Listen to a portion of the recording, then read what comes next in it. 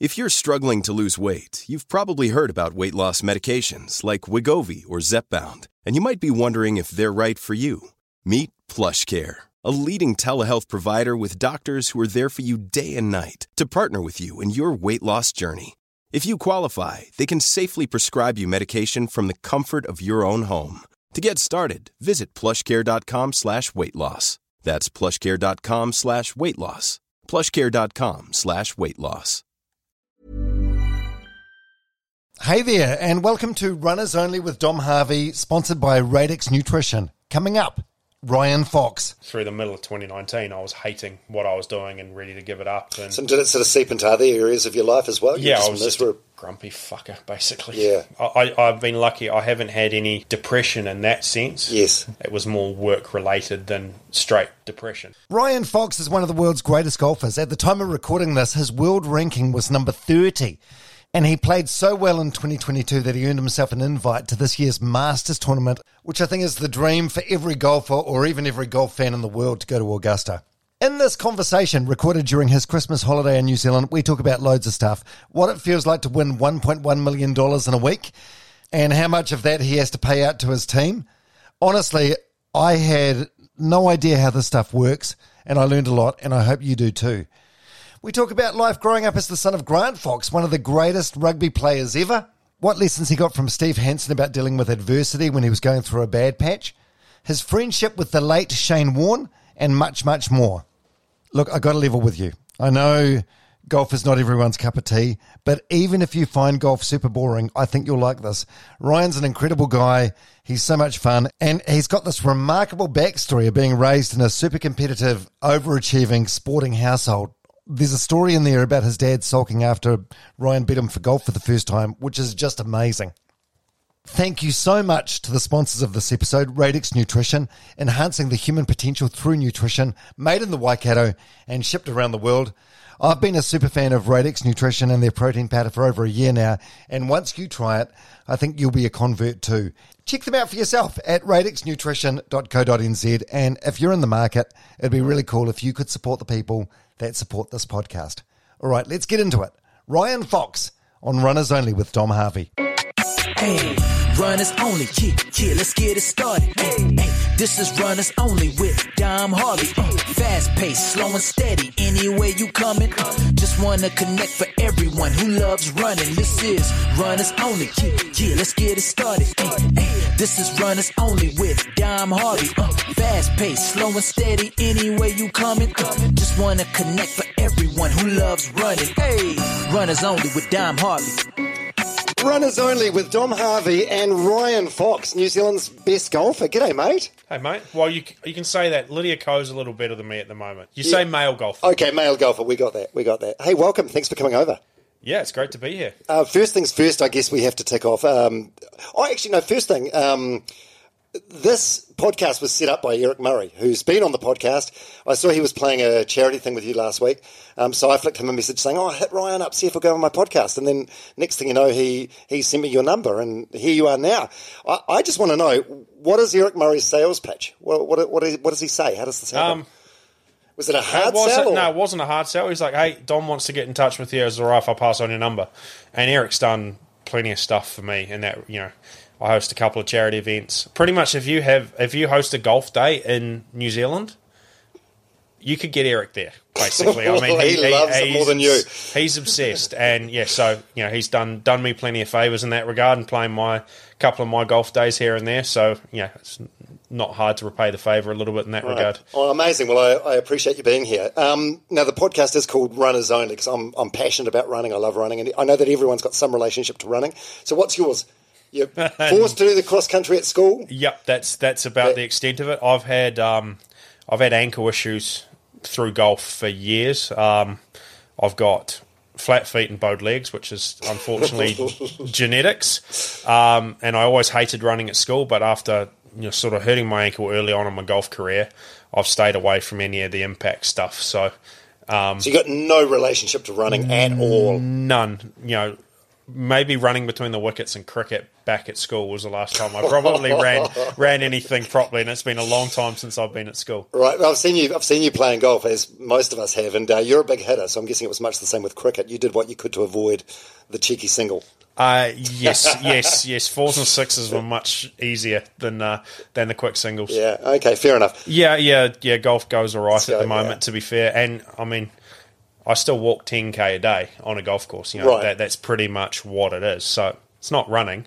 You look at there is speed golf now.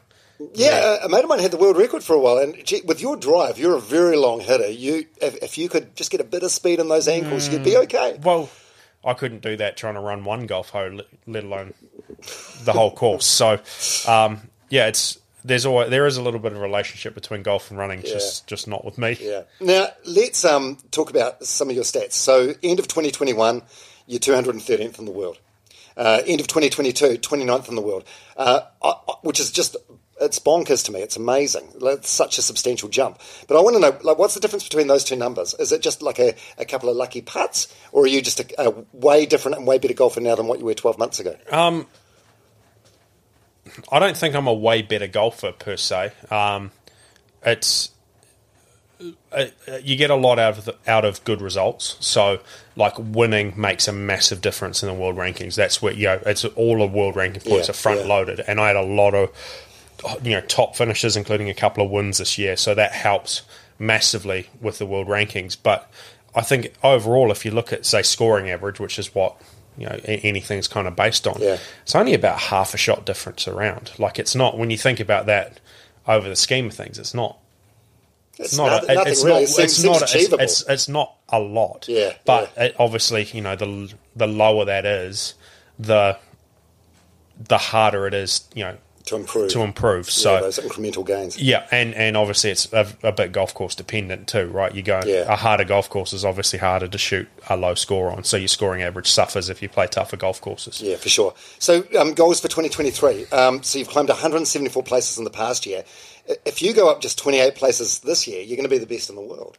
Is it as easy as that or no? No. So I think if you look at it's based on a points breakdown, and my average points is somewhere close enough to 3 per event. What does that mean? So the world ranking, you get given a set amount of points per event that you play in, and it's all based on the field strength. It's quite a complicated equation, but basically you earn points at the end of a week depending on how you've done. Obviously, the better you do, the more points you earn. Yeah. And then they basically take a divisor of how many tournaments you play, and it's a minimum of 40 and a maximum of 52. Right. So you've got and it's a two-year rolling ranking. So my points average for the last 2 years is somewhere around 3, probably just under. And you look at, I think Rory at number 1 is somewhere around 9. Oh, okay. So I was sitting, probably at 200 in the world. I was sitting at somewhere around 1. Just under one point per, averaging 1 point per event, and I've taken that up to 3. Then obviously the jump up to go to world number 1 is pretty significant. And if you go back, a long time ago when Tiger was dominating world golf, he was averaging 20. So at one stage he was more points ahead of second than what second had average. If that makes sense. It's nuts because he's still, everyone knows Tiger Woods, and even now if he lines up, there's always a story on the sports news here in New Zealand about how he's going and how his back is and whatever. What was his win percentage, like 20%, 15%? So at his peak, it was something around 30, 33, which... if you compare it to other sports, like the All Blacks or Chicago Bulls, or even tennis is probably a nice direct comparison, right? Because it's an individual sport. Djokovic, Nadal, Federer, those guys are up in the high 80s, early 90s, something like that, over a whole career. But you're only trying to beat one person at a time. Where you're trying to beat, you start the week 100. There's 155 other guys in the field you're trying to beat.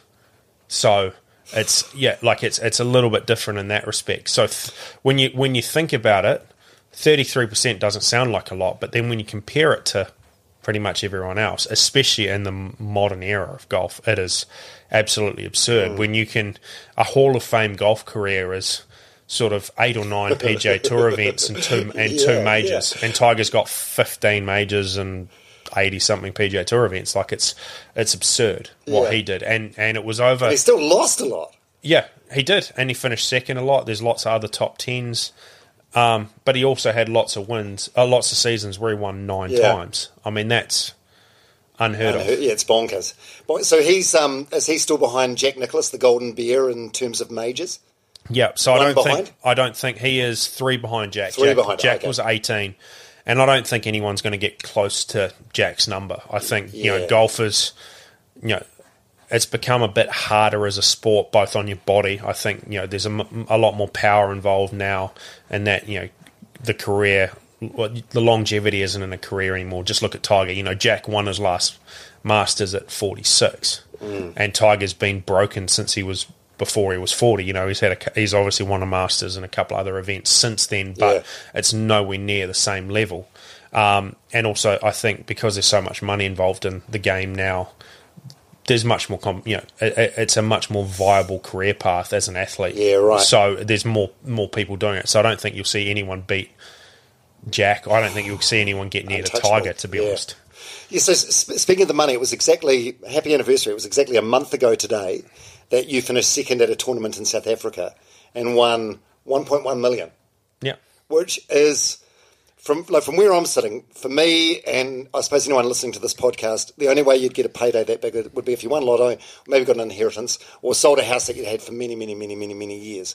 So my celebration with 1.1 million would probably involve maybe some strippers, cocaine, a helicopter somewhere.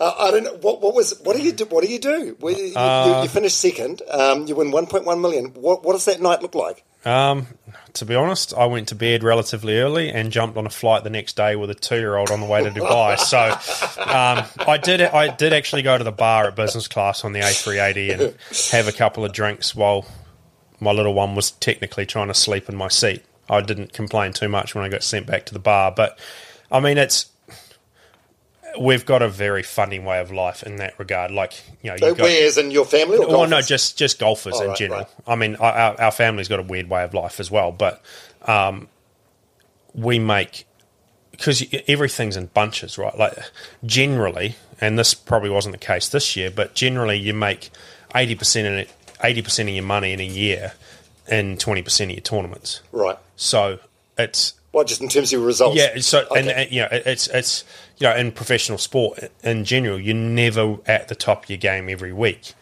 and you get found out a bit more in individual sports potentially, but there's only 20% of the time you're actually really on form. The rest of it you're going okay, and then there's a bit at the bottom where you're really struggling, and you make a lot of money real quick in golf, but I think what a lot of people don't realise is, unlike sporting teams and stuff like that, where everything's kind of covered, it's not for us. We cover everything. Yeah, I want to ask you about that. So you win 1.1 million. I'm guessing there's taxes and stuff involved, and plus who's on Team Fox? You've got a caddy. I've got caddy. I've got 2 coaches, manager. I've got a physio. I've got a physio that on tour. I've got physio trainer back here. I mean, there's a decent amount of people. So what are your yearly, regardless of how well you do, like at the start of the year, like what are your fees for the year? So I mean, it's hard to work out, but basically every event you've got flights, accommodation, food for a week, and other sort of random expenses, and then you're adding physio on top of that and all of that. So I would say before I kick off for a year, it's a minimum of $250,000 New Zealand, maybe more, and then then basically it's the more you earn, you pay out in percentage for caddies and coaches and stuff like that. So if I look, just going off the top of my head this year, my expenses per se, because I've had a really good year, are going to be well into 7 figures.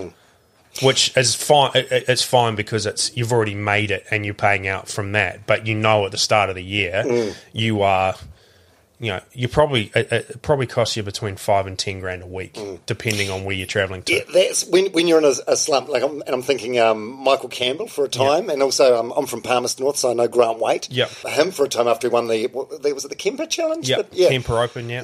You've got to be like, I'm hemorrhaging money, and I missed 7 cuts in a row, and 2019. So if you miss a cut, that means the first two rounds you get axed. You don't make any money. No, and your expenses are exactly the same. You've still got your caddy fee, you've still got your flights, you've still got your accommodation, you've still got all your food for a week.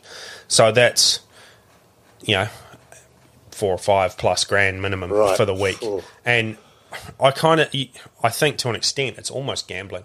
You know, it's controlled gambling, right? You go, well, I'm backing, calculated risk. I'm backing my own ability, but you've got to spend money to make money in that sense. So, it gets. If you'd have told me, you know, in my first couple of years as a pro, where I just travelled around Aussie, the expenses weren't too bad.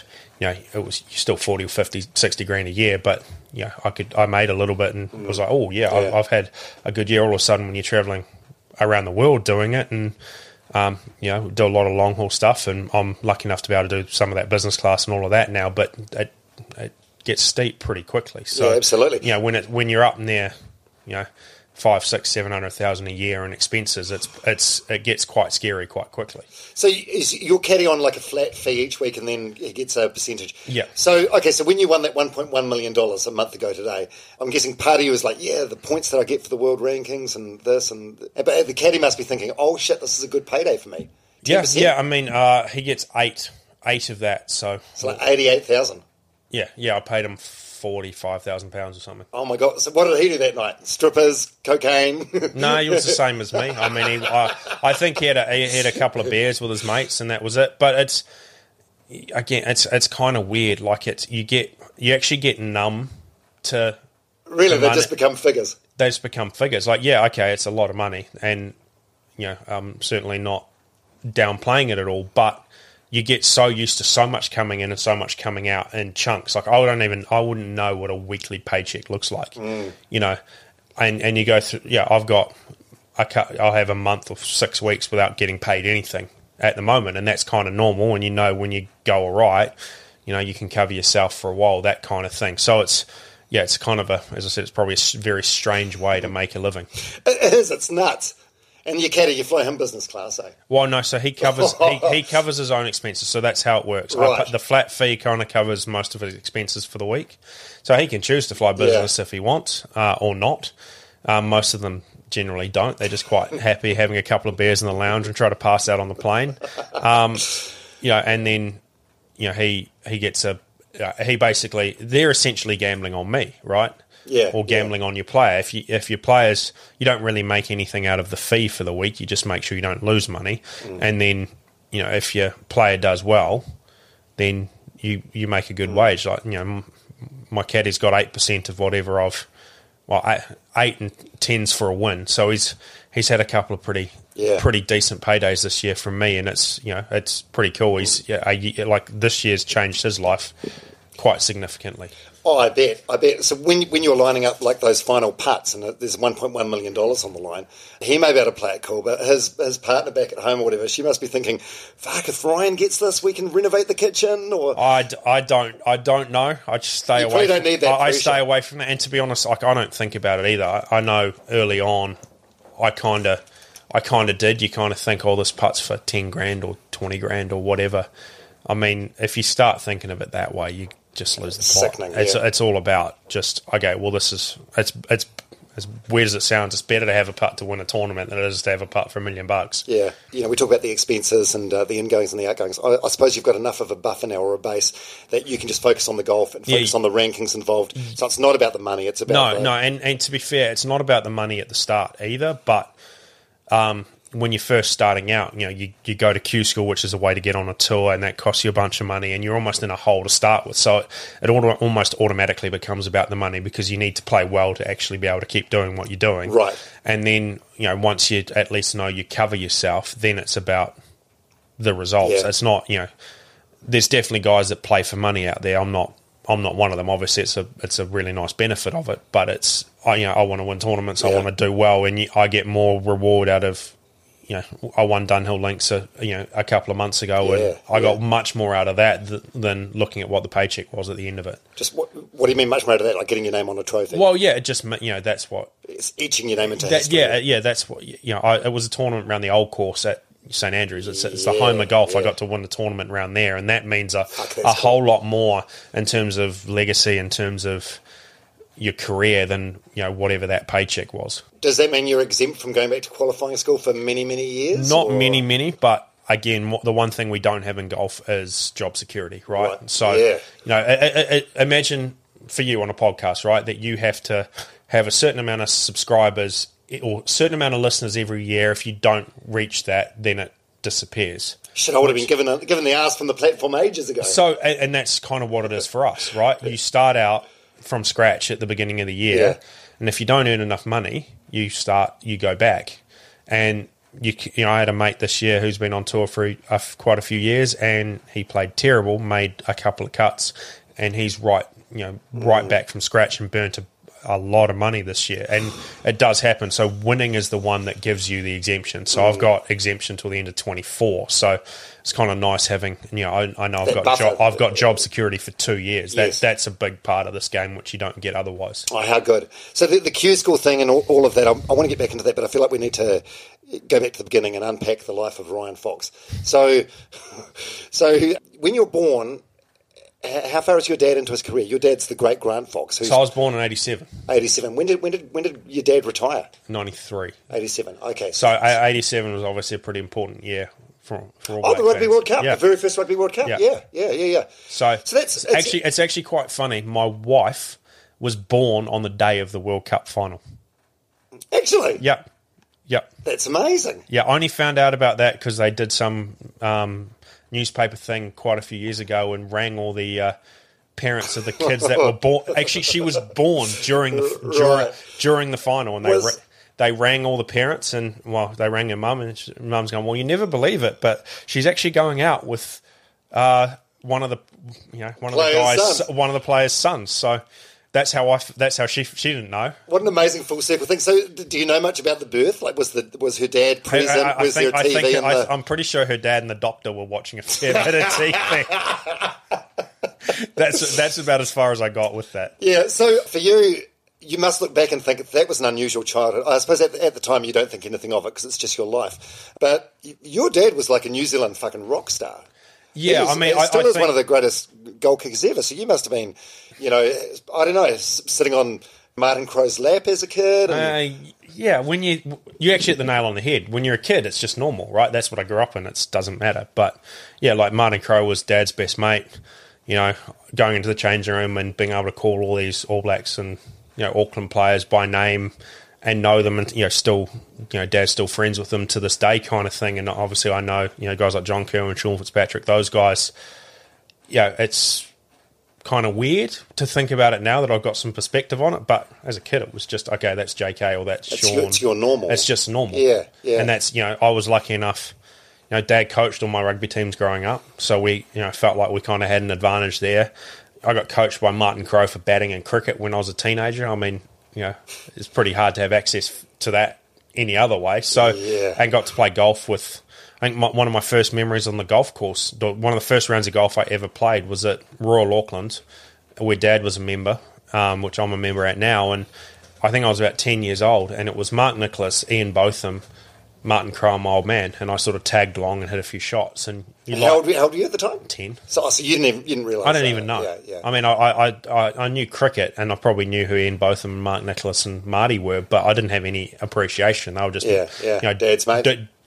Dudes that Dad and Marty knew, and that was it. And you look at it now, and people pay literally thousands of dollars to play in that four ball kind of thing, and I'm just some random 10-year-old walking around just hacking balls around. But it's nice that you can look back at it now and realise what a huge thing it was. Do you know if your dad was even at your birth? Because it was a different era back then. Now if an All Black gets pregnant, they'll get excused from tour and stuff, but back then it was rugby first. He was around for mine. He wasn't around for my sister's. A couple of years later, I think she was, by all accounts, she was a little bit late, and he delayed going to, was it Japan? I don't know. I mean, I was 3 years old or something, but he delayed going somewhere, and then she still wasn't born, and then he disappeared, and he met her 6 weeks later or whatever it was. And what was he like as a dad growing up? Because I've heard some podcasts and radio interviews he's done recently, and he seems he seems quite gentle and quite kind, and quite his view on the current players and what they have to go through in terms of like social media and cancel culture and stuff. He's quite empathetic. Was he always like that, or was he quite tough? He was quite tough, to be fair. I mean, he was always. it always came from the right place. Yeah. He was super competitive, so I mean, No anything. shit. Yeah, I mean that's. I mean, he stopped playing tennis before I could beat him. Put it that way. He didn't. What age? Oh, I was like 13 or 14. Really? Yeah. I mean, he cited a bad wrist, and he still has a bad wrist, but I think he gave it up a little bit earlier than he probably could have otherwise. Really, we started to snatch a few games off him here and there. Yeah, he didn't talk to me when I first beat him off the stick at golf. Is that right? Yeah. How old? Oh, I was about 15 then. Dad's played off single figures. He's played off sort of 4 or 5 since I can remember. So he was always pretty good. What do you mean he didn't speak to you for 2 days? I was angry at how we played. Right. I was a city coach, major rugby growing up. I didn't help myself. I played first 5'8" and kicked goals as well, so I was fucked. Yeah. No, but when you beat him in golf for the first time as a teenager, were you like bragging or gloating in the car ride home? Were you no. That you weren't poking the bear. Oh no, the bear didn't need to be poked. I mean, and that was Dad was great, always supportive of everything I wanted to do and whatever. It didn't matter what sport, but there was a pure hatred of losing, and whether it was snooker, there was I don't remember snooker, table tennis, golf, whatever it was. I don't ever remember Dad being. It might have happened when I was really young, and I don't remember it. But I don't ever remember Dad being nice enough to let me win when I was good enough at something to give him a go. It was always like, well, if you're going to beat me, you've got to beat me properly. I'm not giving you it. Amazing. So I'm fixated on this golf thing. So you get home and it's just everyone sort of walking around on eggshells for a couple of days, or yeah. I mean, you're exaggerating about 2 days. Probably am. That's what I remember, but it was probably more like 2 hours, and he was just just grumpy. And, I mean, he's still the same now. I mean, there's he hates playing bad in golf. I think most golfers hate playing bad, but Dad loves a bit of swearing, and I mean, I've got a couple of great stories of him on the golf course. I played New Zealand Open with him and he was my amateur partner, and he doesn't mind a club throw, doesn't mind swearing on the golf course. And I said, Dad, there's going to be quite a lot of people watching us out there. He's like, you probably can't throw your toys and throw clubs and swear. And he goes, I can get away with not throwing a club, but there's no way I'm not fucking swearing. And that's exactly what happened about 3 holes in. And there was another one. It's a mate of my old man's, and we used to play golf every summer down at the Mount. And I just got a new set of clubs. I was probably like 16, 17 or something like that. And I had a bad shot, and about 4 holes in, I chuck my club. And my old man looks at his mate and he goes, look, I know this is hypocritical, but I'm going to have to go at him for this. So he scolded me for throwing his clubs where I've learnt it off Dad. Yeah. So, yeah, Dad was, it was competitive. I mean, even eating in our household was competitive. He went to boarding school growing up. If you didn't eat fast, you didn't get seconds. So he always ate fast, and I always wanted to eat as fast as he did or faster. We just grew up in it. Wow, just one of those people that's competitive with it. So you'd think if you were that good at something like he was at goal kicking and playing rugby, that you could let everything else slide in your life. Well, are you the same, or are you? I would say I'm a bit more relaxed in a lot of ways than he is. I'm a lot less analytical. I think that was where him and I differ a lot. He was always, and playing golf, he's the same. If something goes wrong, he wants to know what it was. Whereas I've kind of been like, if it's a trend, I'll figure out what's going on. But if it's one bad shot or one bad thing, it's just easier to just go, stuff, it doesn't matter. Yeah, it's fun. I was listening to a podcast a few weeks ago, this one called the High Performance Podcast, and they had Johnny Wilkinson on, same position as your dad, probably almost as brilliant as your dad as well at goal kicking. And he was the same sort of thing. He said he's finally got to a point in life now where he can do things like go to the Christmas show with his kids, put the ping pong balls in the clown mouth, and not be too upset if he doesn't win. Yeah, Dad hasn't got to that point. I don't think he'll ever get to that point.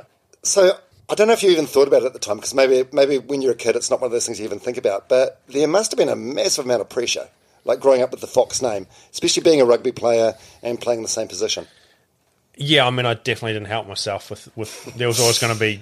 Yeah, if I'd have gone and played flanker or something like that, it wouldn't have mattered as much. It's like, okay, it's Fox's kid, but yeah, when you play the same position and kick goals as well, yeah, there's always going to be that direct comparison, and you know, I definitely wasn't as good. I was okay at rugby in that sense. Like I wasn't. And so no shame in not being as good. Like I mean, it's pretty hard to live up to that. Yeah, so, yeah. But was it your call to, like, were you like, oh, I want to play that position because I want to be like my dad, or do you think coaches are like, oh? I think it was a little bit Fox early on. in there. Yeah, I think a little bit early on, it was like, okay, well, your dad was good at this, you should know what to do, so you go in there, and it just ended up being me, and that's.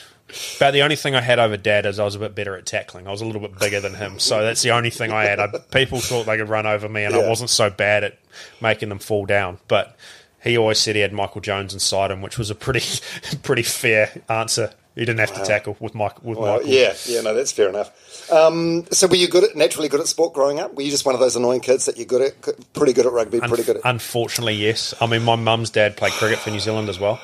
So Merv Wallace, he was played for New Zealand from mid-30s to early 50s, so obviously World War II in between. And yeah, I've read about this. He was you didn't have too much of a. He was quite old. He was pretty old when I was born. I had a fair bit to do. You know, he had a fair bit to do with my cricket when I was younger, but he was quite ill, sort of in my early teenage years. Lost his sight and stuff like that. Didn't. Yeah, I think he passed away when I was sort of 20 or 21. But so he kind of didn't see any of my golf career. To an extent, but. There was definitely sporting genes there. My mum was decent at tennis, so we grew up playing. Oh, cricket. Was she? Yeah, your mum, Adele. Adele, yeah. Not to any international level or anything like that, but she was a good inter-club player, and she played a lot of tennis when we were kids. And you know, we played everything growing up. I mean, rugby and cricket were my two main ones. Tennis was probably number 3, and then you know, Dad always played golf as well. So I always had golf clubs as a kid, and then. Sort of joined the club at 13 and started actually playing properly then, and got down to a pretty low handicap at about 15. And that, you know, I was just one of those annoying people that, you know, if you ever had a ball, I was relatively competent at it.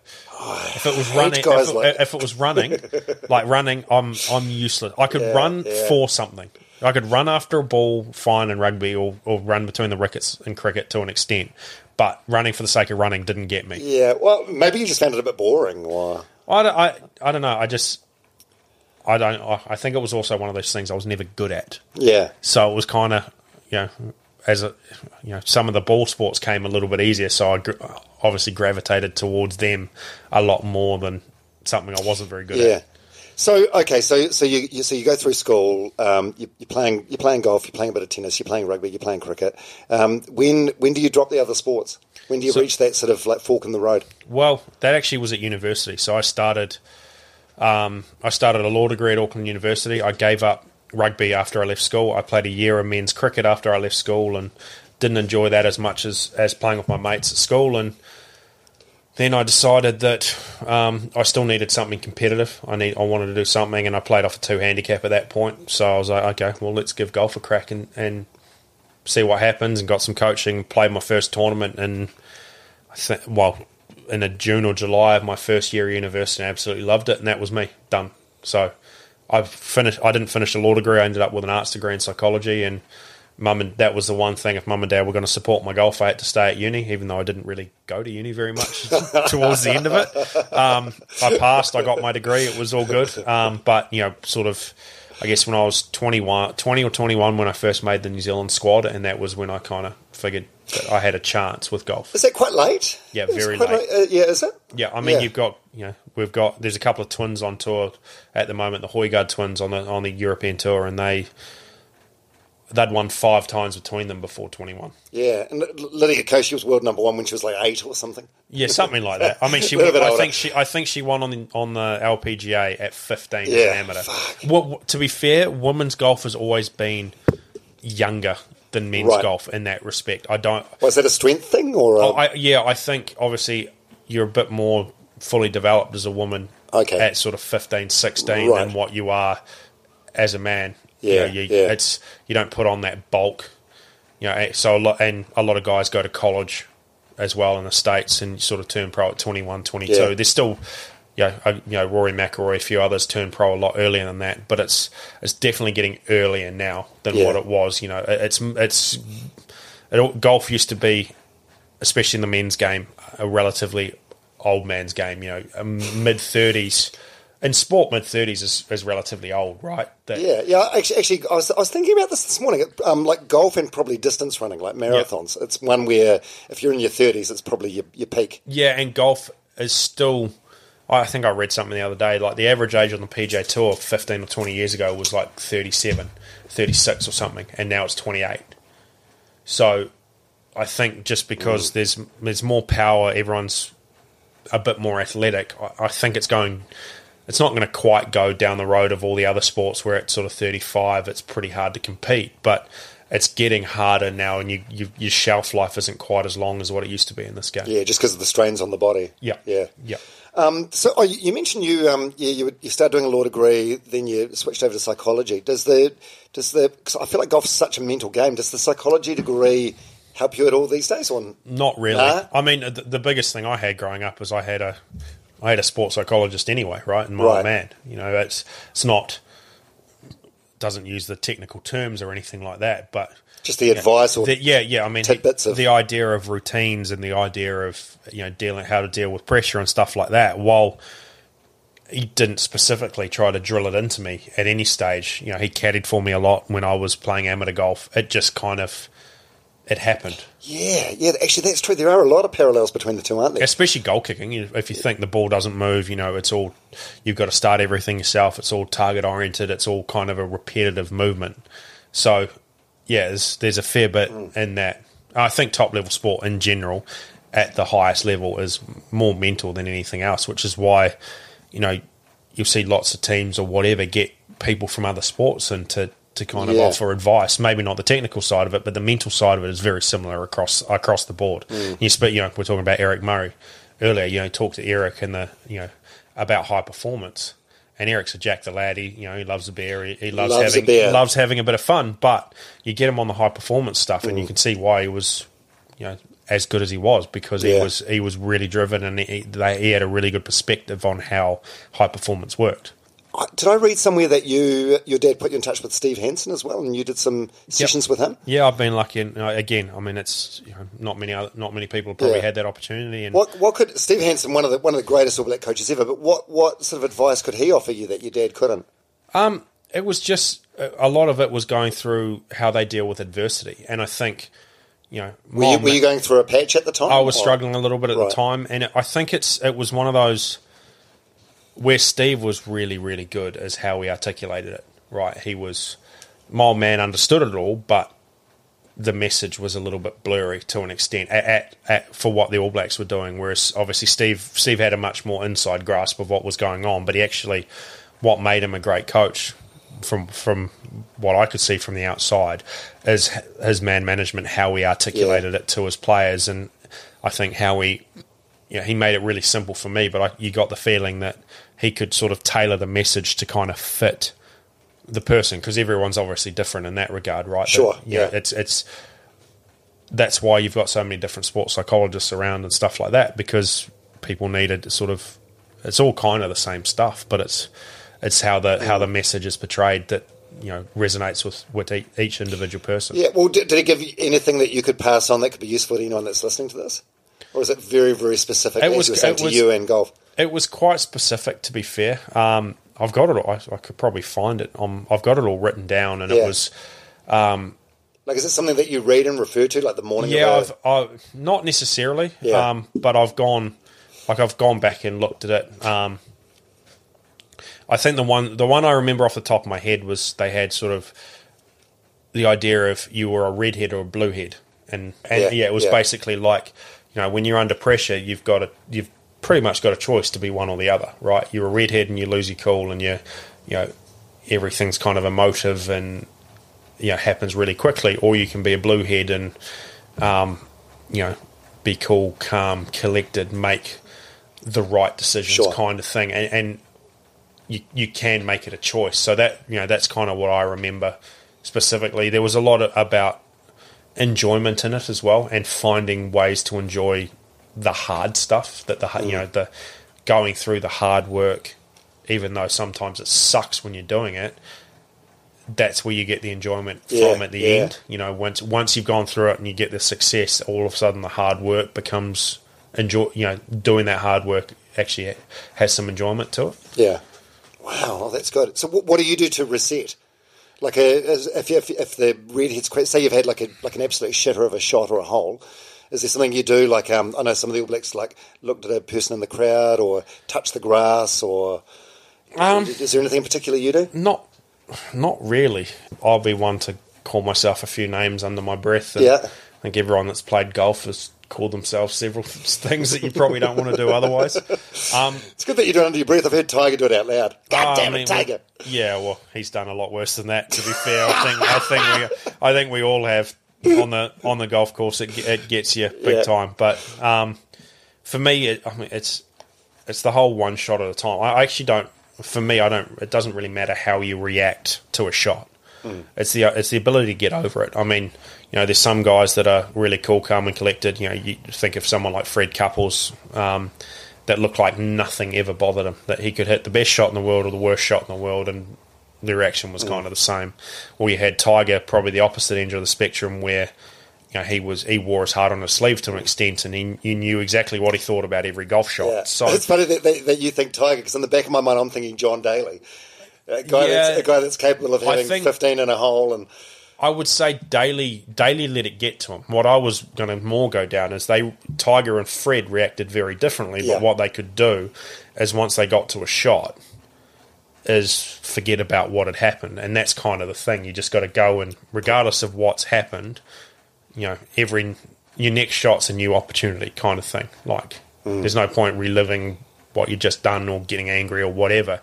So if you can get angry when you hit it, but once you get to the next one, you've got to be able to reset, and that's kind of what you've got to do, and that's kind of just the process going forward. It's just it's try to be as simple as possible. Pick a shot, hit a shot, and trust it. Yeah. Did you start sort of getting into? I know you got into golf because of your dad, but did you sort of fall in love with it because of the Tiger effect, or was he sort of before your time a little bit? No, he was definitely. I was about 10 when he won the Masters, so that was kind of that impressionable age. Yeah. So so you were getting into golf at cause there was like Tiger, Ernie Els, Tiger, Ernie, Phil Mickelson. Phil, that was a golden era of golf. Yeah, that was a pretty good era. I mean, you almost feel sorry to an extent for guys like Phil and Ernie. I mean, they would, if they were in any other era, they legitimately would have been potentially the best golfers there's ever been, or in that conversation. And all of a sudden, you've got someone come in, and when Tiger was on, he made them look second rate, which is when they made everyone else look second rate. I mean, it was. You talk to some of the guys that played with Tiger in that era, and it was scary how good he was. Have you ever played with him? You must have been in the same tournament as him. I've played a few tournaments with him. I've played behind him a couple of times in tournaments. I've played a hole with him in practice, which was quite cool. I mean, it was at the time where he was really struggling with a back, and I think he was dosing up on painkillers pretty hard at the time. So I think he was a little bit on a different planet. Sure. But just to say that I've done it was cool. I'd love to play with him in a tournament. I mean, I know it's an absolute circus, a complete circus, but in terms of the crowds that follow. Yeah. But apparently he was really good at controlling that. Like, he was always, regardless of him wanting to win, he was always really respectful of his opponents, and he'd quite often mark really short putts because he knew if he tapped in, the crowd would just disappear to the next hole and leave whoever poor bastard that was putting with this crowd that was uncontrollable. So he was. Oh, he's had years to think about it, I guess. Yeah. I mean, it's impressive to be under that much scrutiny your whole time and perform the way you did. Yeah, and I think what makes it even more remarkable, like the personal life stuff, like when he was banging cocktail waitresses and he was flying girls over to Australia and had all this stuff going on. He was playing phenomenal golf then. It was almost like he was invincible at that point, I think. Yeah. He seemed to, him and the other guy who I spent a lot of time with that seemed to be that was Shane Warne. No matter what was going on off, the cricket pitch or the golf course, as soon as they got on their respective grounds, they managed to block everything. They could block everything out and turn it on. And Warney would play Ashes series, with whatever going on off the back, and all of a sudden take 40 odd wickets. And hold the Australian team together kind of thing. Like Yeah, 'cause you guys, you weren't close, but you were friends, right? yeah, I knew Warnie pretty well. I played quite a bit of golf with him. And Well, sorry for your loss earlier this year. Yeah, that must be one of your low points of 2022, I guess. I think it's still a bit of a shock, to be fair. So what was your relationship like? You text each other? I played a lot of golf with him in the UK. Played the Dunhill Links, which is a Pro-Am tournament with him every year. So, he was... I felt like, if I could text him and I knew I'd get a reply. So what that means as a friendship, I don't know. But he was an idol of mine growing up. I used to bowl a little bit of leg spin, and probably up until about a Sodi, we haven't had a leg spinner in New Zealand that I can remember for a while. Yeah. So to be able to call him a mate, and he was great fun. Well, I wonder why he gravitated towards you and not one of the Aussie guys. Like Adam Scott or something? I don't know. I mean, he played the Dunhill Links. He'd played a bunch of times, and he'd played with some Aussies. And I literally got a text from him one year. I think it was 2016 or 2017. He goes, "Foxy, I don't know if you're keen, but I'd love to pair up with you at Dunhill Links this year." And I'm going, A, why is Warnie texting me? And B, why does he want to play with me? But I'm certainly not going to say no. And we got along great. And I mean, like a couple of years ago when my daughter was born, I said, I'm looking forward to watching. She was born just before Christmas, and the Ashes series was on in Aussie at the time. I said, I'm looking forward to watching some cricket, and hopefully the little one gets some sleeps on me or something on the couch so I can watch the cricket. And I sent him a photo one of the days of my daughter sleeping on me with the cricket on in the background, and he's like, "Oh, perfect. Just keep listening." And he gives us a shout out an hour later on air, and my wife and daughter's name and everything like that, and that was just the kind of dude he was. But he was fun like that. Like I got him to, I had a couple of drinks with him one night. And I was copping some stick from some mates, and I go, "Hey, Warnie, can we do a video for my mates?" He's like, "Yep, no problem." He just goes, "You guys are fucking ball bags," and pulls the fingers at them, and I send that video on straight away, and you're like, okay, that's he was awesome fun like that. He absolutely loved golf as well, but he was again one of those guys like Eric in a way. Like he was a Jack the Lad, but if you got him talking about high performance or something like that, you could see why he was so good. But he was also just as happy sitting down talking shit and having a couple of beers and just talking about completely random stuff. He's a phenomenal guy. Like you don't meet actually. Apart from his ex-wife, there's probably no one that's got a bad word to say about him. Everyone talks about how he had time for everyone. Yep. You must have had some good nights on the piss. Yeah, I kind of tried to stay away from him a little bit in that respect. I think Did you? He wasn't as bad. He wasn't as bad as what it was made out to be. But when he went hard, full send. And it was generally on like vodka Red Bulls or something weird like that. Of course it was. Like. He wasn't. There was, as far as I know, there was never. He hated drugs. Yeah.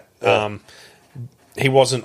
He didn't really have too many beers or anything like that. He'd have a social beer here and there. But when he wanted to push it hard, he was on. Jaeger and Red Bulls, vodka Red Bulls, or so, like it was something. And he would wreck himself, and it was pretty funny. I did get on the piss with him a couple of times. He's good value, and some of the stories that would come out would be gold. There's never been a faster or easier way to start your weight loss journey than with PlushCare.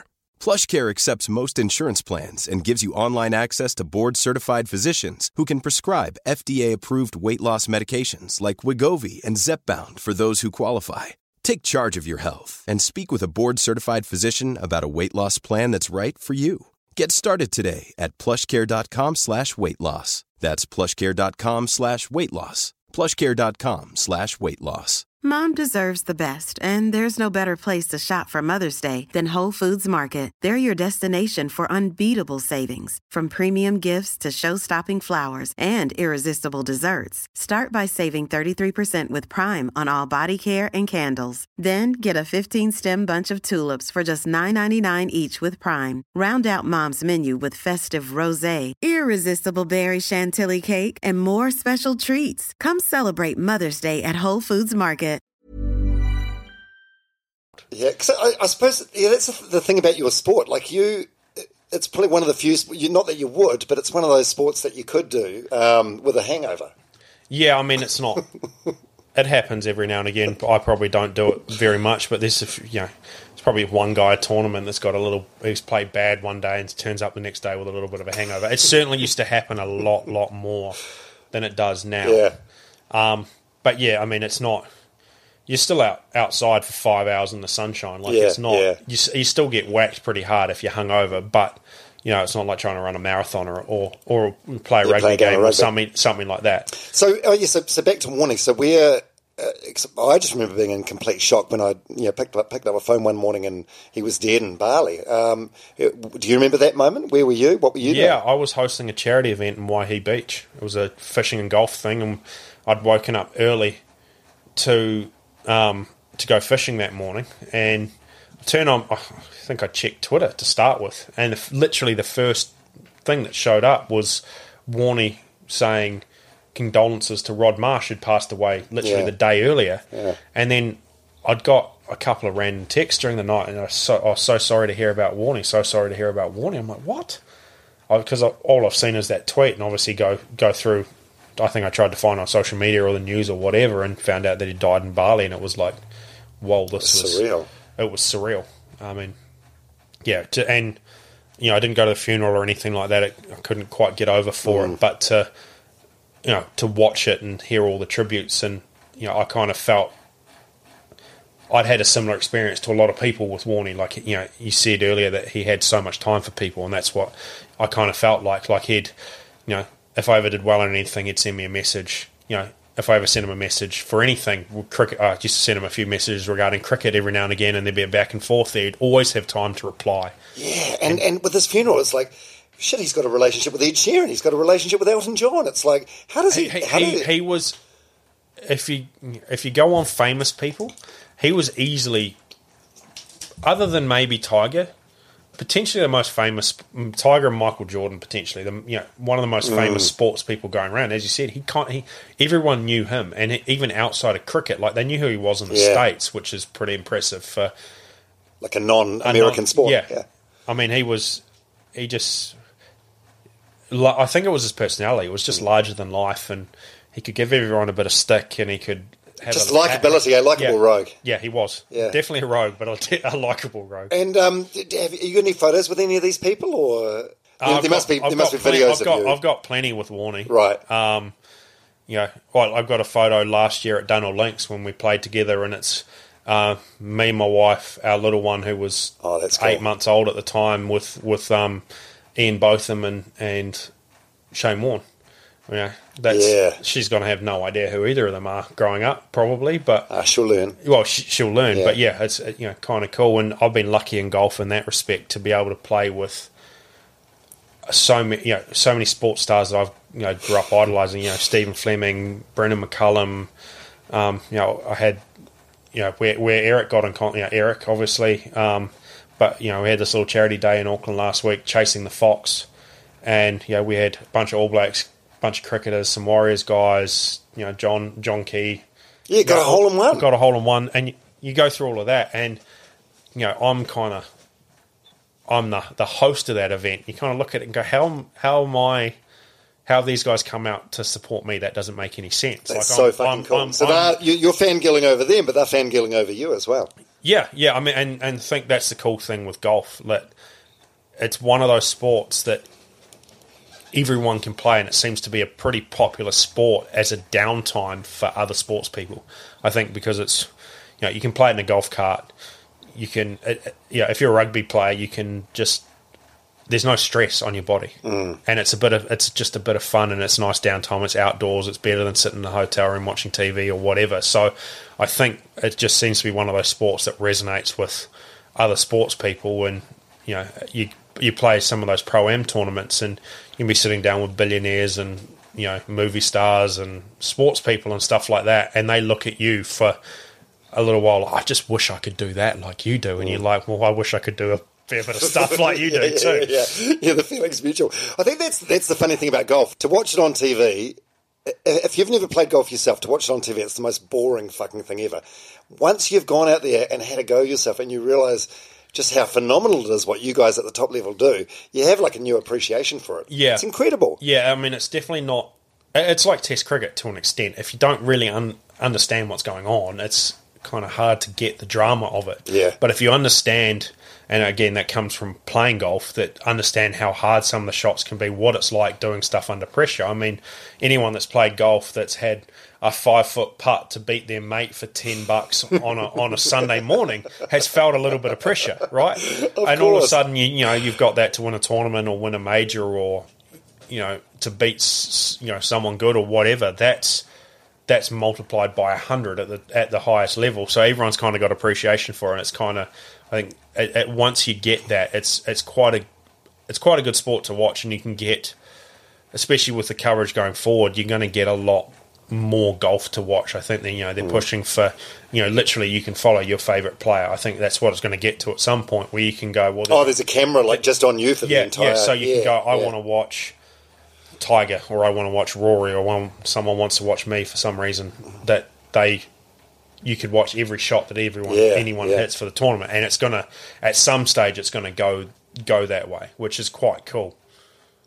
Wow, also quite alarming as well. Are you a nose picker? Yeah. So sometimes do you put the golf tee in your ear because it feels nice? Yeah, I mean, you have to stop that. Yeah, I mean, yeah, you just kind of, it's like, oh well, whatever. If I get caught doing something like that, it's not the worst thing in the world. Yeah, that's true.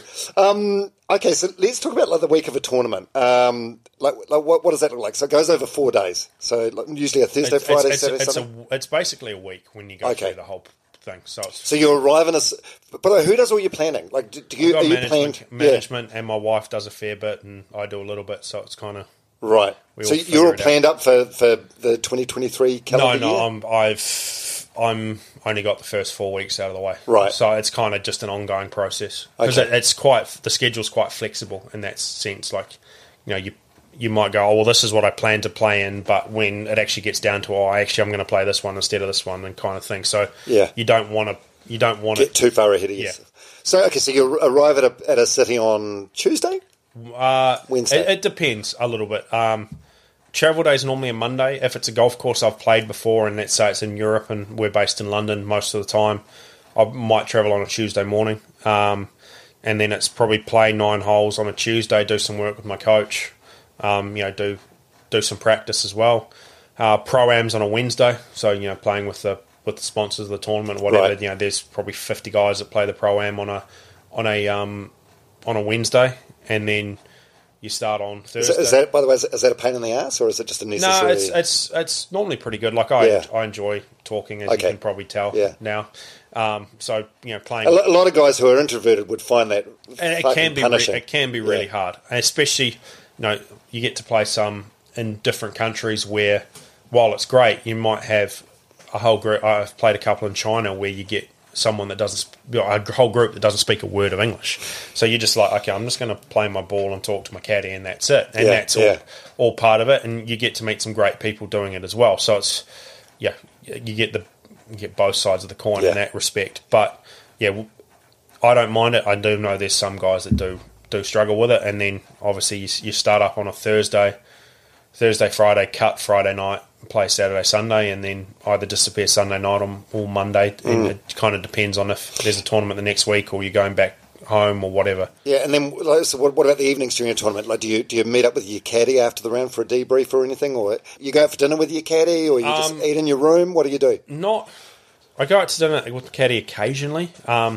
But it's a hard one. I almost spend more time with my caddy than I do my wife during the year. So if you start throwing dinners on top of it, like it's a stressful environment in that respect. So I think if you start doing the off the golf course stuff, it kind of bleeds in both ways. Like if it becomes a less professional relationship, and harder to and it also becomes, he might do something that pisses you off the golf course that you take on the golf course, and vice versa. So I'm really good friends with my caddy, and I'll hang out with him, but we also try to, during the week, we spend enough time together as it is on the golf course, on the practice range. I don't need to have dinner with them too, but like I'll have generally mates that I'll have dinner with during the week, and try to do a few of those, and you might get one where you've got a really early start, so you'll just sit, watch TV in the room and have room service and go to bed early.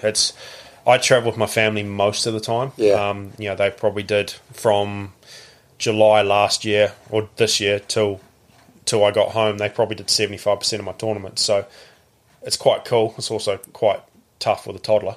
Yeah, so your daughter turns 2 later this week. Yeah, on Sunday. Yeah, Later this week. Yeah, that would be hard because you just want to sleep and you got to focus, but it must also be nice in other ways to have them around because otherwise you'll be lonely and bored. It's definitely lonely by yourself.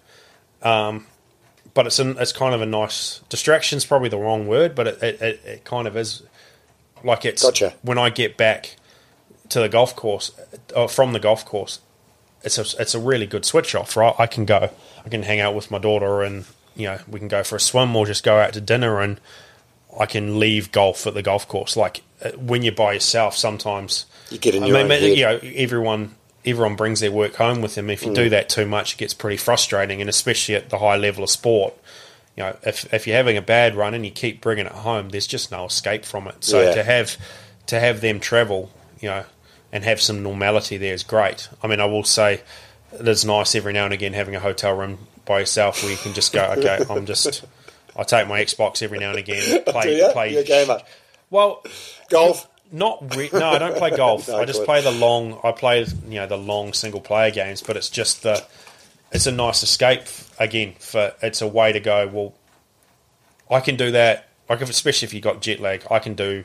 If I watch TV on an iPad or whatever, I'm just in 10 minutes. Whereas I can kind of keep myself awake with that if I need to for a couple of hours, and it's again something I can do that I don't really think about anything else, and that's.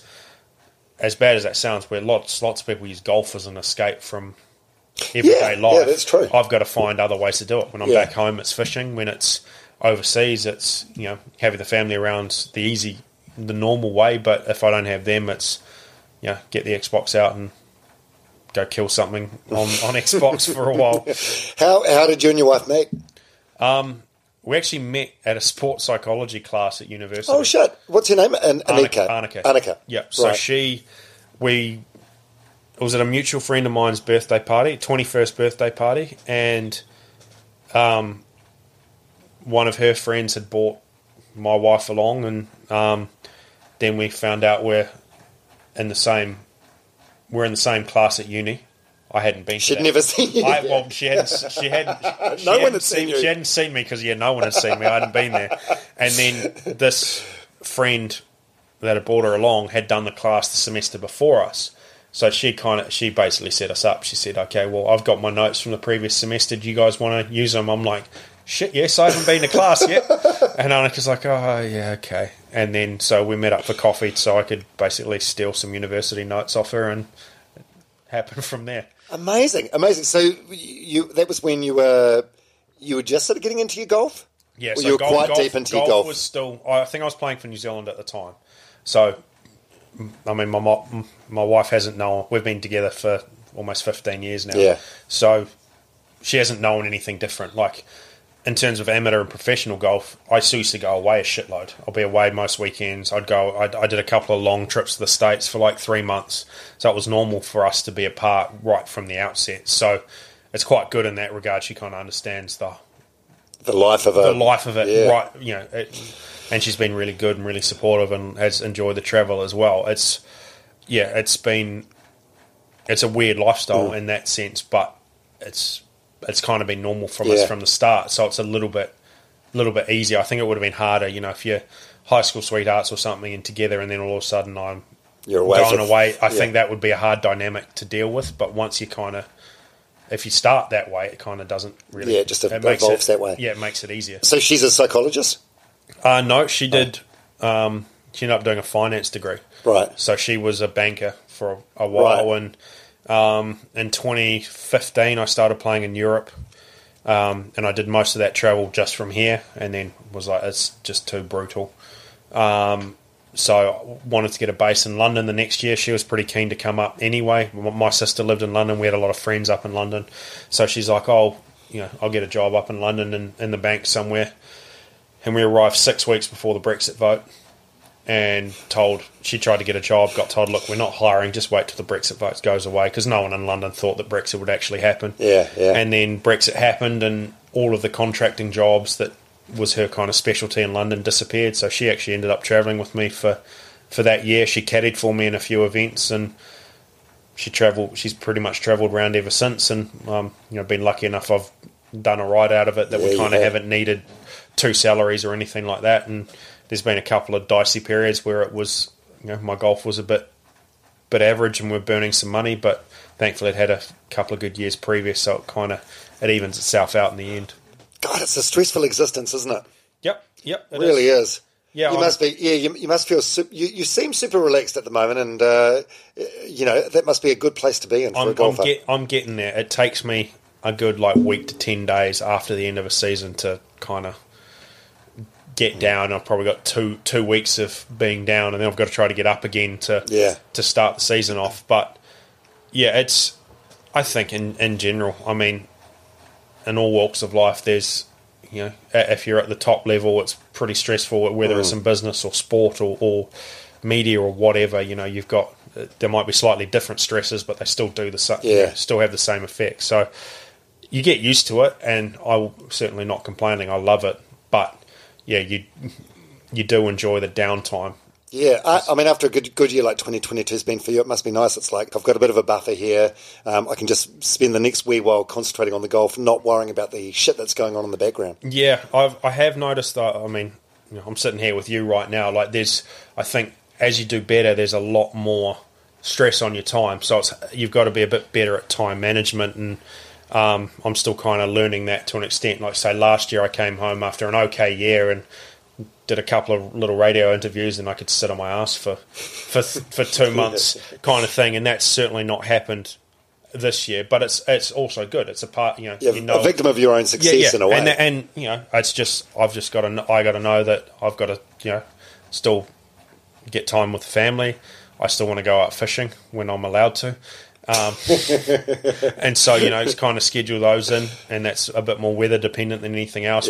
Catch up with mates. I love getting on the barbecue, so I do a fair bit of that. So, it's just, I don't think I quite get to switch off as much as I used to, but it's still nice to be home. And, the Kiwi lifestyle is a little bit less stressful than some of the other places around the world. Yeah, absolutely. Now, one thing that's a reasonably big focus on this podcast that I like to bring up with all the guests is their mental health. How's yours been for the most part over the years? For the most part, pretty good. I mean, I think it's especially important with you because it's such a mental game. Yeah, I mean, I've gone through bad runs, and you've pointed out, had chats to Steve Hansen. I've had a couple of chats to John Kerwin about it when I was really down in the dumps. And so your low points or your rock bottom, it's been sort of golf related. It's all golf related. Really? To be fair. Yeah. I mean, I talked about taking it home. I think I got to a point a couple of times where I was once early on in my career, second year out, where I didn't have any fun in what was going on. I kind of hated the game, and I was ready to give it up. And Dad caddied for me for a week and tried to just make it fun again. I had a good result, kept my card for the following year, and then had sort of a 6 or 8 week break and kind of reassessed things and thought, well, I actually still want to keep doing this. I don't really want to get a normal job.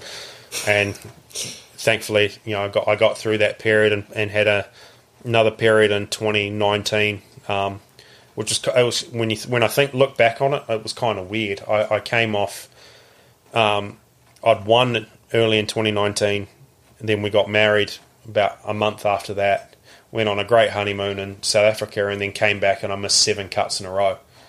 And there was a lot of. You must start to see self-doubt must creep in a big way at that point. That got me. I was really, really hating life at that point, which at that point I shouldn't be, but I couldn't get out. I was playing bad, and there was other stuff that was causing it. To be fair, it wasn't. I'd changed orthotics, and the orthotics had upset my balance, and that was having a massive effect. Orthotics as in like little pads in your shoes. Yeah, because I've got really flat feet that you can't see on here, but they're not real. They're not. The left one's shot, so it's pretty bad. Right. I literally don't have an arch on my left foot. That's kind of weird, but right, that is. We tend to film a lot of feet on this podcast. Yeah, okay. We're going to put that on OnlyFans. Yeah.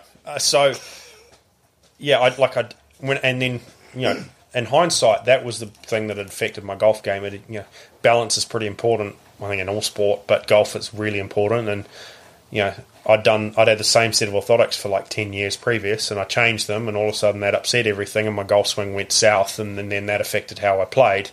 But then that sort of went into the mental state, and that was a nice little downward spiral that I was after all this good stuff that had happened, I was, through the middle of 2019, I was hating what I was doing and ready to give it up. And so did it sort of seep into other areas of your life as well? I was just a grumpy fucker, basically. Yeah. And which I've been lucky. I haven't had any depression in that sense. Yes. But it's, when that gets... I mean, having studied psychology, the signs for depression and the signs for, grief, say a family member dying, are very, very similar. And it's pretty, it's probably changed since I was at university, but it's like, where there used to be some textbook that used to give all the stuff for depression, and then there was all these exemptions if you'd had a family member die and this and that, and I was probably in that I probably had some of the symptoms of it, but it was more work related than straight depression in that sense. So it was tough, but it was I kind of figured out a few things later in the year, started playing a bit better golf and got a bit better at compartmentalising it. I had a few chats to JK at that time, and he said he said it in the media as well, that he always used to equate how he was as a rugby player as how he was as a person, and that's kind of not the case. And I probably did that, and probably still do it to an extent with golf. But it's hard. Yeah, it's hard to avoid, though, isn't it? When you're that good at what you do. Well, and I think if you look at how how my family lives, everything is revolved around my golf. In that sense, like we travel because of my golf. We do this. I do everything around golf, so it's kind of hard, regardless, to separate away from that. So and especially when you're playing bad, it's even harder to do that. And I really struggled with it at that point, and definitely had some tough times during COVID as well. All the travel restrictions coming out of here. We were still not letting anyone in, and I think I was pretty vocal in the media a couple of times. You were. I remember you had a spray about that, an uncharacteristic spray. Yeah, I just lost the plot. To be honest, I got to a point. Just at your end of your tether. Yeah, where it was just I'd seen what it was like overseas, and I think a lot more Kiwis have seen that this year, and that the middle of last year, COVID really wasn't a thing anywhere in the world, bar New Zealand and Australia and China, kind of thing. And we're still doing quarantine, and we've still got that stupid lottery system, which I don't think anyone... That was unfair, it was cruel. I don't think anyone thought that was a good idea. There was people in way worse positions than what I was, but I sort of looked at it in the fact that, my job was completely normal. I had to keep a job. It's not like I could say, hey, look, I'm a bit stuffed here. Can you... I can't make it overseas. Can we just keep going next year? That's not how it works on tour. So I had to keep a job last year, and I'm going, well, I don't know if I leave the country if I can get back in. I've got a 1-year-old. I don't know if I can get... To start with, they couldn't come to tournaments, so they weren't going to come to the States and then come to the UK. Sorry, and then when they could come to tournaments, they all came over, and then we go, well, how do we get back home? And I'm still trying to fight for my job at that point to make sure I had a job for this year. Yeah. And all of that just kind of got to... I never got to the point of what I was probably in not 2019, but I was really struggling with that whole concept, and I think that's why I probably lashed out at... it was frustration. It was. Yeah. And, there was, as I said, there was lots of people worse off than me, but I kind of felt like at that point I had a little bit of a platform to say something. And, that regardless of whether people agree with me or not, everyone's got an opinion. And that was my opinion on it, that we, after seeing the rest of the world, that, shutting everyone out in New Zealand and not having other options like home isolation or something like that was pretty frustrating. And when you see, I was at the Olympics last year and saw, there was plenty of other New Zealand athletes who couldn't go to World Champs because they couldn't get quarantine spots and stuff like that. And I'd been one of the people that had just gone overseas and just gone, well, I'll try my luck. I'm going to try my luck.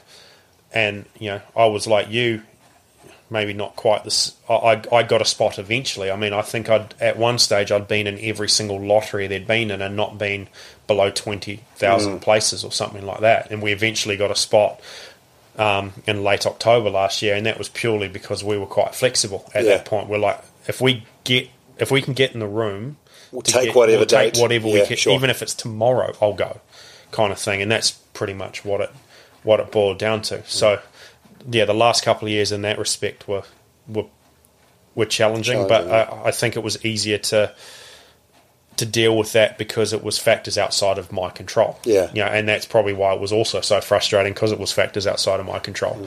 And then, that's probably made what's happened this year even a bit sweeter in that regard, to deal with that, all the crap that's gone down, and then, this year, to sort of ride the wave the other way and have a great year on, and all of those other stresses go away has been quite nice. Yeah, so you should just focus on the task in hand. What's your inner voice and inner critic you like for the most part? You mentioned before when you have a bad shot you can be hard on yourself, but for the most part, Ryan Fox, are you quite nice to yourself, or are you quite tough on yourself? I would say I'm generally quite nice to myself, apart from golf. I think as long as you can do that and compartmentalize it, I guess. Yeah, like I'd say I'm generally quite optimistic and quite positive about things. But yeah, if I had a bad shot in golf, I'll know about it. But as long as then, as we talked about before, you can get to the move up and go to the ball for your next shot and put it behind you. Yeah, and it's draw not, a line in the it's sand. not necessarily. It's not. It's like I don't take it too hard in that respect. Like I can, it's in perspective. It's hit a bad shot, get angry, forget about it. And, sort of don't let it get to me anymore. But I just can't help it. I mean, I've as I said, I think everyone playing golf, no matter how calm you are, everyone playing golf has lost the plot at themselves, and I think the better you are at it, it just gets to you more and more. The longer you do it, it gets to you more and more, kind of thing. Yeah, because there's a guy I remember like growing up when that I used to watch on TV. I can't remember the exact story, but Ian Baker Finch, the Australian guy.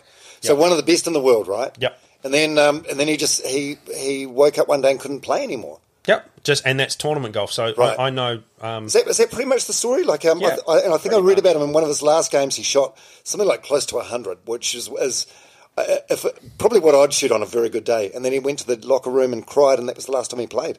Yeah, so he can play socially now. I know Ian well enough. So what was his world ranking? Like he won the British Open at St Andrews in 1991. Okay, so he was good. And then when did he?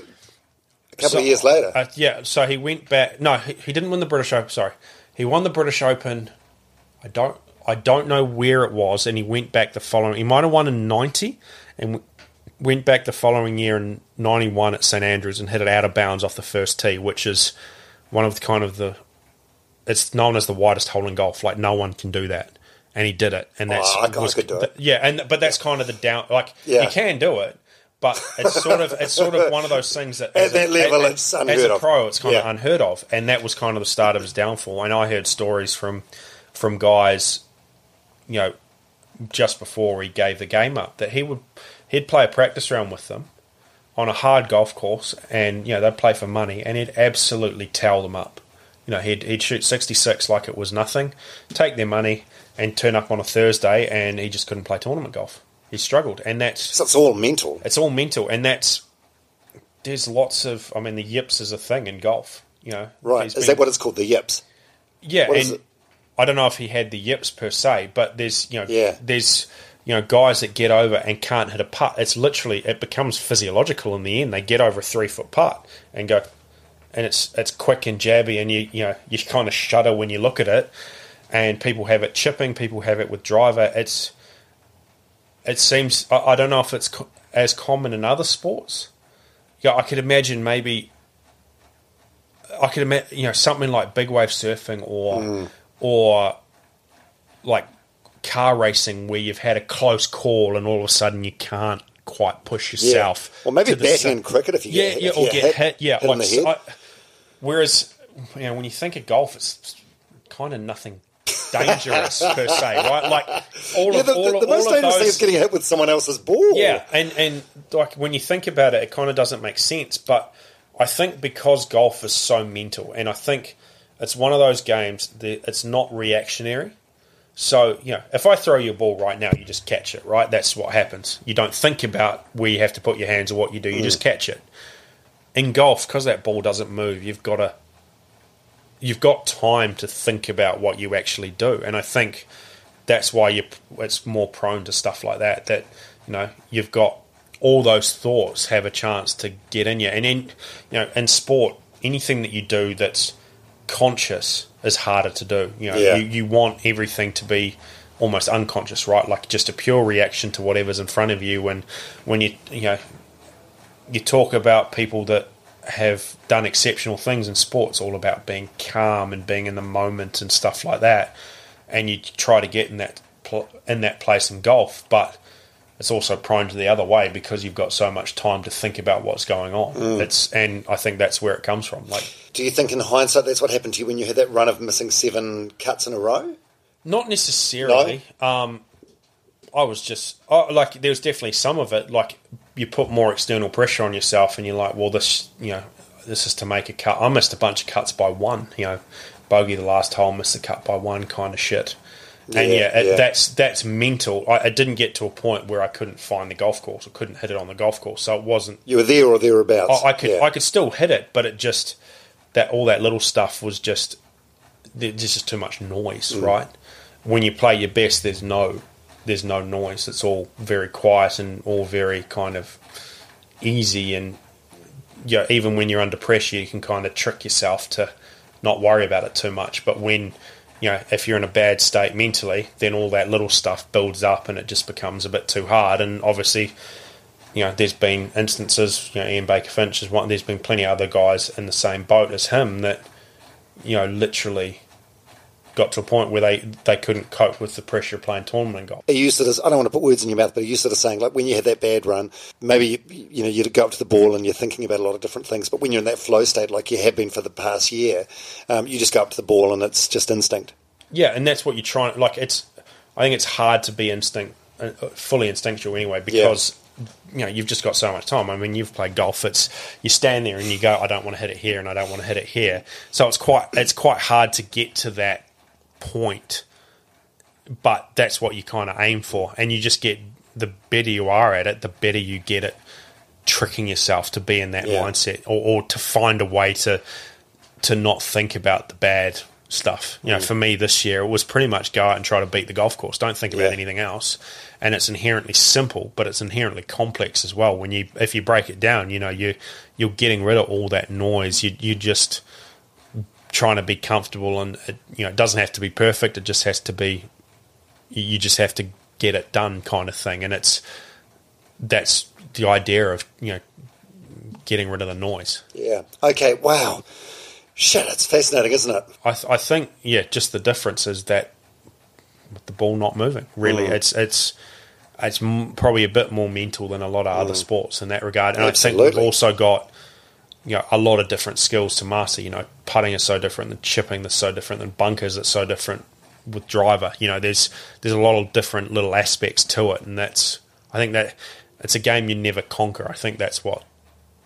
What you hate and what you love about the game in the same instance, right? Like, you can hit a perfect golf shot, right? I can go, I want to hit this and literally pull it off perfectly, but you can't ever be perfect. We talk about Eric, right?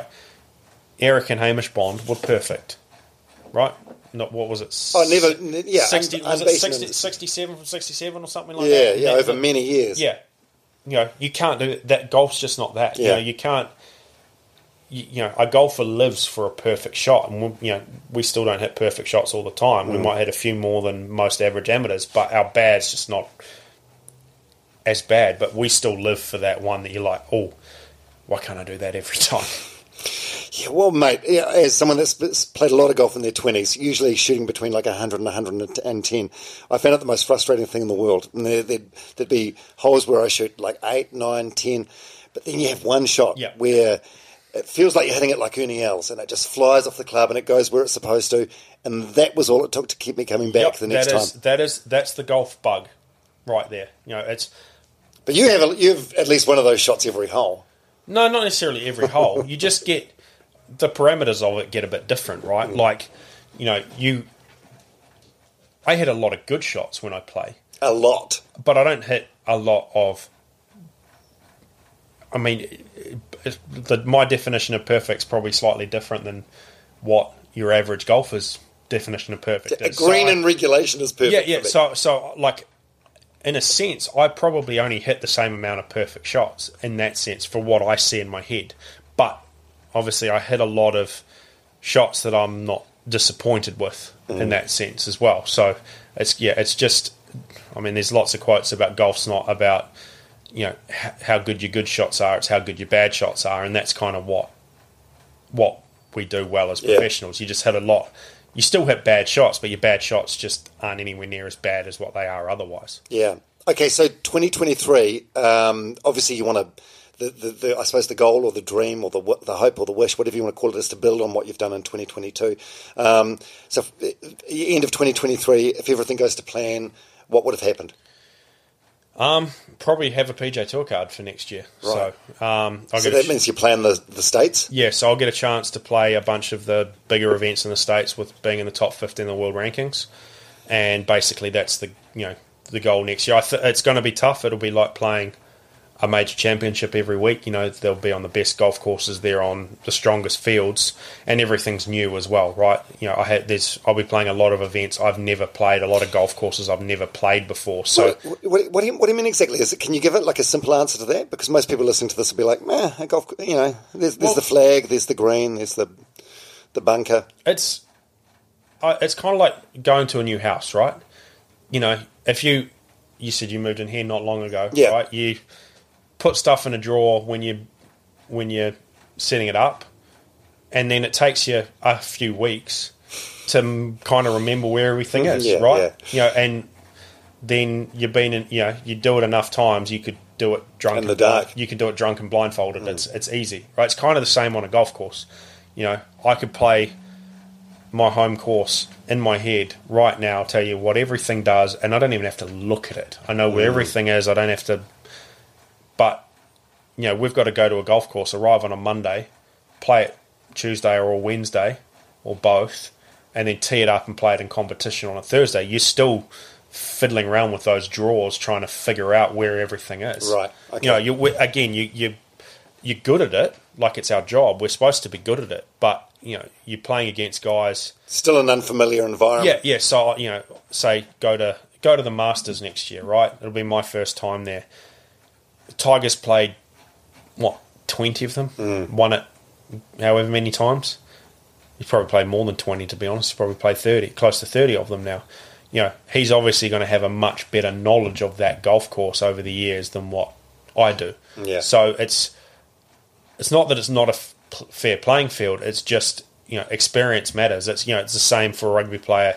In your first test, or your first season playing test rugby, everything's going to be new. All the grounds are going to be new. They've all got little intricacies, and you're still trying to figure out ways to deal with the atmosphere and whatever. And then you go 10 years down the line, and you've just got all your processes down packed, how you deal with it. And it's not you may not necessarily be a better player or whatever, but you can get yourself to the same point a lot easier than what you used to be able to. You can get that same level. It's the same for us for golf. I can go play a bunch of events in Europe that I've played 5, 6, 7 times. I've got a really good memory for golf courses, and it just makes the practice and everything a lot easier knowing the golf course. So next year is going to be a bit more challenging in that regard, where especially for the first half of the year, all the golf courses I'm going to are going to be brand new, and be trying to take a little bit to figure out how to play them.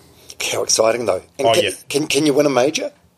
Yeah, definitely. Yeah. I mean, it's hard, obviously, but I feel like I've felt for a while now, but especially after this year, that if I play my best golf, I can compete with anyone in the world. It's just, in that situation, it's trying to not let the situation get the better of you, which is much easier said than done. But just get out of your own way, get rid of all the noise, and try to beat the golf course. And I, hopefully can get myself in that position, this year, next year, whenever it is. And if you give yourself a chance, anything can happen. Oh man, how good! I don't know if this is something that plays on your mind at all, but after growing up being Grant Fox's son, it must be nice that he's now your dad. That guy over there, that's Ryan Fox's dad. I still don't know about that. I mean, we're a rugby mad country in that sense, but I I mean, I think it's pretty cool to say that I've got 3 generations of my family that's represented New Zealand in 3 different sports.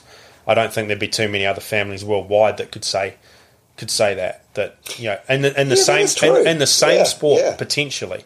But when you've got cricket, rugby, and golf, they don't get a whole lot different than the 3 of those. So it's that's pretty cool. So there'll be no pressure on my kids at all.